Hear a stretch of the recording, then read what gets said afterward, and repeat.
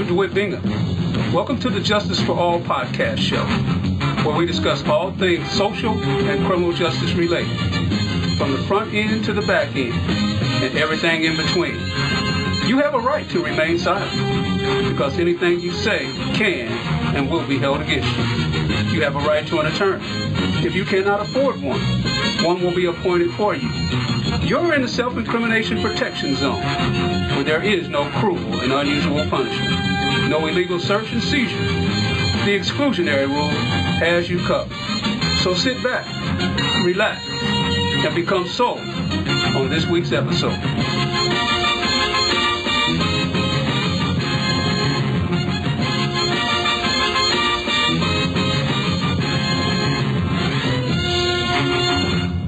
Well, hello, everybody. Welcome to the Justice for All podcast show. I'm DeWitt Bingham, your host. Thank you for tuning in to the show that discusses all things social justice and criminal justice, where the goals are to inform you, the American citizen, of your constitutional rights, to provide educational and occupational guidance to high school and college students, and to be a voice for change. I'm excited about today's show because I have another one of my fabulous Heartland Community College students as the Emerging Adult Speak Out continues. So without any further ado, ladies and gentlemen, I introduce to some and present to others, Miss Tabitha Phillips. Hello. Hi, Tabitha. How are you? I'm doing all right. How are you? I'm doing quite well. The thing that I love about the podcast is that I get to check in with all the students. So tell me, how's things going for you this fresh fall semester of the 2022 school year? It's going. Okay. All right. That's a good thing. Let's get right into it. No, wait a minute. So I know that you actually kind of had a little difficulty in the beginning of getting used to Mr. Bingham's madness. But in regard to that, though, have you gotten more comfortable with it?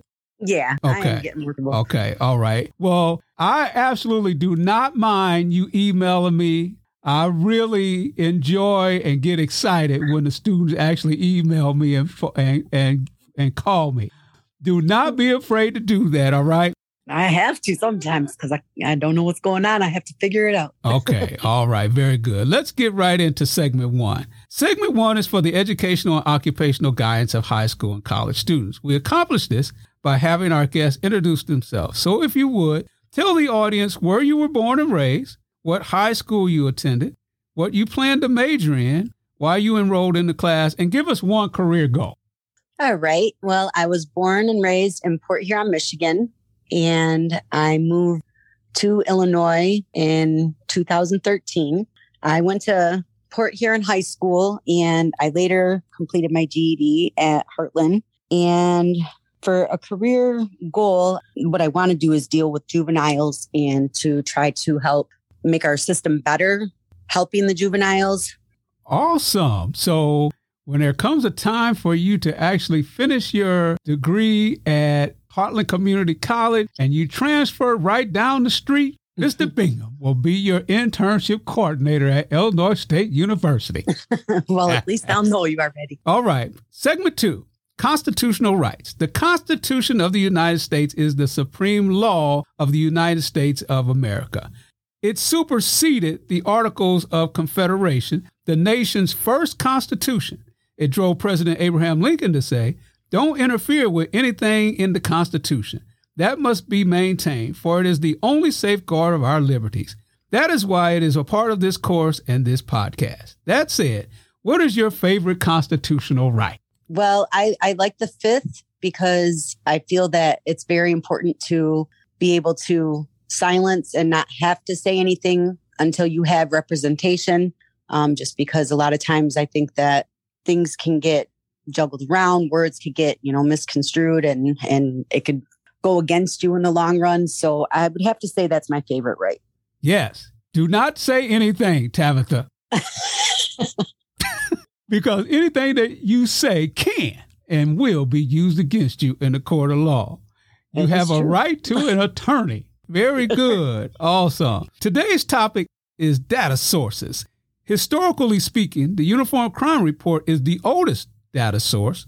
The program has been providing crime statistics since 1930. It includes data from more than 18,000 city, university, and college, county, state, tribal, and federal law enforcement agencies. Another data source is NIBRS, the National Incident-Based Reporting System, implemented to improve the overall quality of crime data collected by law enforcement. It captures details on each single crime incident, including information on victims, known offenders, relationships between victims and offenders, arrestees, and property involved in crime. Unlike data reported through the Uniform Crime Report, which gives a monthly tally of crimes, NIBRS goes much deeper because of its ability to provide circumstances and context for crimes like location, time of day, and whether the incident was clear. My question to you is, what is the crime that has the highest clearance rate? Take a guess at. What I mean by the highest clearance rate is that particular type of crime that is cleared by police, that particular type of crime that is resolved by the police more than any other crime. Or they actually have done an investigation, right? Because the criminal justice begins with a crime, right? And then there is an investigation, and then there is an arrest. We're talking about the offense that's committed the most, that the police actually have the highest percentage of success of arresting that particular offender. It's murder. It's murder and manslaughter. I was thinking that, but I was like, for the highest clearance rate on it, I don't know if that would be. Yeah. And it is a good thing that it is murder and manslaughter, because there's no coming back from that. Would you agree? Right. Yes. Okay. All right. Very good. Have you been following, or let me ask you this. Nobody is above the law, right? Right. Would you agree that if found to be in violation of law, that the former president should be charged with the crime?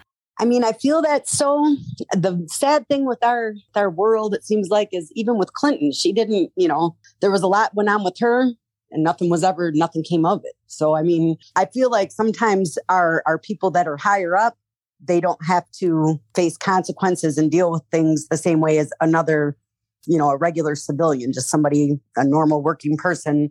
If they get charges and they're found guilty, that's it. Like, there is no above the law. But it seems like with our higher people up, that sometimes they get away with it. Okay. All right. Let's move on to segment 3. Being a voice for change. What say Tabitha about white supremacy and Black Lives Matter? Well, I feel that white supremacy has always been, since our history of all time, there's always been, I feel that there's always been a lot of, not even just so black and white, but a lot of our stereotyping in this world, more so than even racial. I feel that stereotyping is a big issue because we are U.S. and we have the freedoms of everything. I mean, we have the freedom of speech, the freedom of choice. And I feel that we're stereotyped. You could be wearing a certain color and they'll look at you as something that you're not, or you could be around certain people and they automatically assume things. So sometimes I don't feel it's so racial. I feel that it's more stereotypical. Okay. All right. What about Black Lives Matter? I feel that that's a very important thing. I feel that all lives matter. I feel that anything that's non-justified, if you're a police officer and you go above the line and you kill somebody, I mean, we have tasers. So therefore, I don't see why, our young children are getting shot. If they're running away, you could tase them. You should be able to keep up running with them and tase them. I don't feel that they should even be shot at. We have a thing as normal civilians that if we shoot somebody and it's overkill, I mean, I don't see why people are getting shot multiple times when you could shoot them in the leg and they'll fall down and you could arrest them. Or, I just feel that some things are overdone. And I think that when they're being taught and trained, that them things should most definitely be addressed. I mean, as far as what you're going to be accountable for if you do, as far as, in your job duties, you still should know, okay, like if I shoot this person 7 times, I'm overkilling them.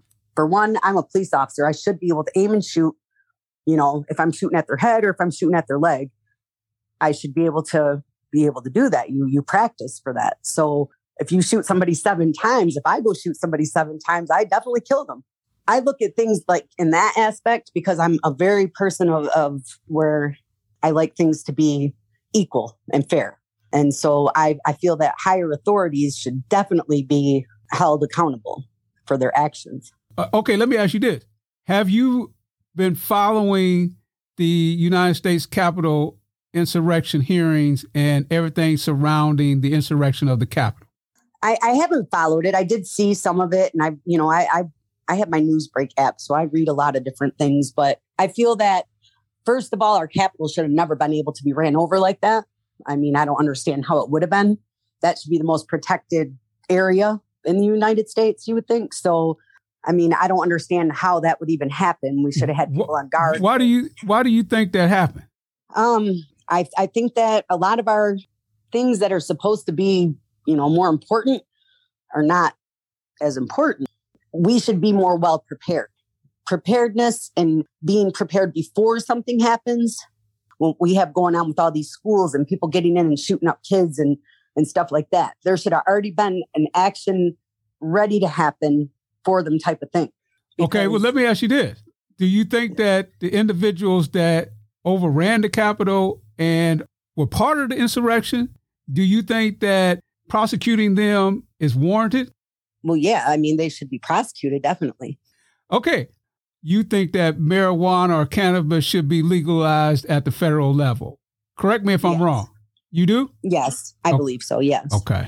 I mean, as many alcohol-related problems that we have in the United States, I mean, we have more drunk drivings and alcohol-related problems than, the sum of how many fights and domestics that they're called to is due to alcohol, and that's legal. Now, with marijuana, we do have some scientific proof that it is helpful in cancer. I know, firsthand cancer patients and people that have used it. It's used for a lot of medicinal purposes, and to be okay on a state level and not on a federal level, kind of just like it doesn't seem that it should be like that. Okay. All right. Very good. Defunding the police. I think you actually answered that question in the negative. Right. People think defunding the police, if we did that, we would have a massive, massive chaotic situation in this world, in our United States. It would be crazy. I mean, if we didn't have police to do their job, imagine what it would be like out on the streets. You would never even have a little bit of safety. I mean, they might not be able to protect you from everything, but if we didn't have somebody to regulate things, then we would be pretty screwed. So is your belief that when people say defund the police, they actually are saying take away all monetary funding that keeps the police running, that provides all the necessary instruments and everything that they need to protect a particular city? Right. Okay. And it's your belief that when one entity says defund the police, that should be viewed as the same when another entity is saying defund the police. Yeah, it's the same thing. Okay, it doesn't matter who it comes from. It's the same. It's the same thing. So when President Trump says defund the FBI, which is the largest, most prestigious law enforcement agency in the country, you feel the same way about that as well. Well, yeah. I mean, we need the FBI just like we need any other source. All right. And last question. I asked all my guests on all 40, this is the 43rd episode now. And when Biden leaves the office, I'll be asking about another administration. But what would you like to see the Biden administration accomplish? I'll never forget my daughter who graduated from college and 2 of her classmates was on. They said, in particular, Tori Johnson said, if Biden takes away my student loans, he got my vote for the next time. And guess what recently happened? And they actually spoke that like a year or more or so ago, that he actually forgave some of their loan. I'm interested in knowing what your response is. What is it that you would like to see the Biden administration accomplish? Honestly, with anything, and this is how I feel that in our presidency, it should be focused on making America greater and where everyone is enriched and not just, one society or a lesser society, but ultimately, for people to be able to get businesses going and, different types of things, and not just where, everything is based on having good credit and things like that, because not everybody has good credit. So you're just working to barely survive. I mean, some of the people that have been the brokest ultimately could be the best at knowing how to run things because they know how to live cheaply. I feel like we do a lot for other countries when they're in trouble or in need, but we have people in our own country that are in need that there's nothing really changing and it all kind of stays the same. In order to make our country better, I mean, we should be self-sufficient inside of our country to where we do not have to rely on another country for anything. So I feel like if they could do things to help people, like be able to make it more than just working, at minimum wage. And I mean, it's great when minimum wage goes up, but the cost of living also goes up. Everything in the stores has went up at least a quarter. So, I mean, I just think that if they could come up with some different solutions to better our country, that would be the best thing ever. Very good. So there you have it, ladies and gentlemen. 2 important data sources, important constitutional rights, and what can be done to make America a better place to live. Until next time, keep living your best life. God bless and Godspeed.